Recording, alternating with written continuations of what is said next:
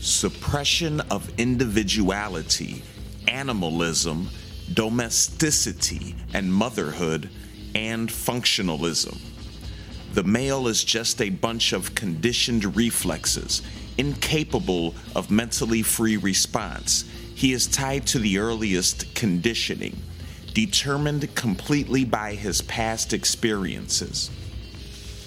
His earliest experiences are with his mother, and he is throughout his life tied to her.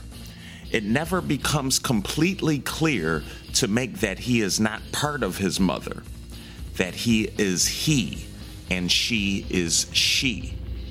His greatest need is to be guided, sheltered, protected, and admired by mama. Men expect women to adore what men shrink from in horror themselves.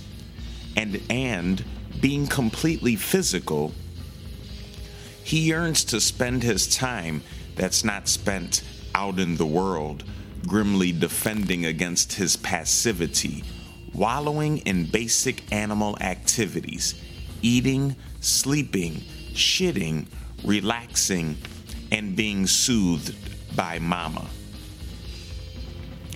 Passive, rattle-headed daddy's girl, ever eager for approval, for a pat on the head, for the respect if any passing piece of garbage is easily reduced to mama.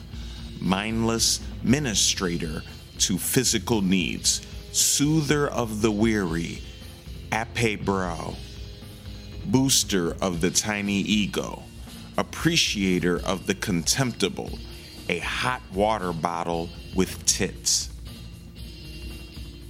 The reduction to animals of the women of the most backward segment of society, the privileged, educated middle class, the backwash of humanity, where daddy reigns supreme, has been so thorough that they try to groove on labor pains and lie around in the most advanced nation in the world in the middle of the 20th century with babies chomping away at their tits.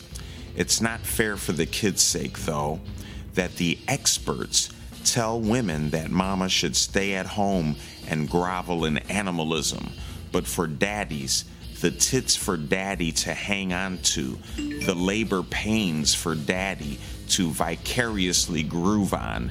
Half dead, he needs awfully strong stimuli to make him respond.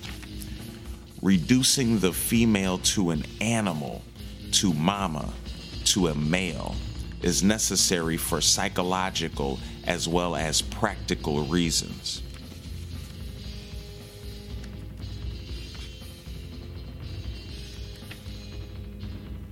The male is a mere member of the species, interchangeable with every other male.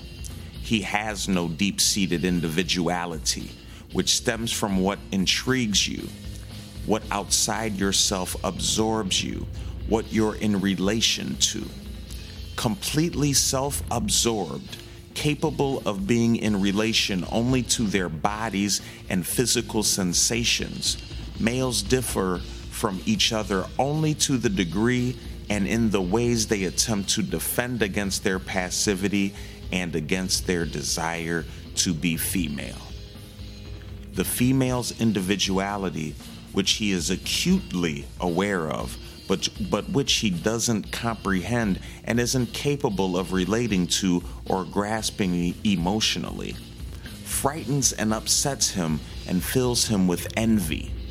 So he denies it in her and proceeds to define everyone in terms of his or her function or use, assigning to himself, of course, the most important functions: doctor, president, scientist, therefore providing himself with an identity, if not individuality, and tries to convince himself and women, he succeeded best at convincing women, that the female function is to bear and raise children and to relax, comfort, and boost the ego, if the male, that her function is such to make her interchangeable with every other female.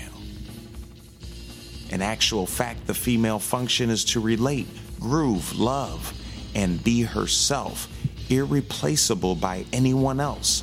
The male function is to produce sperm.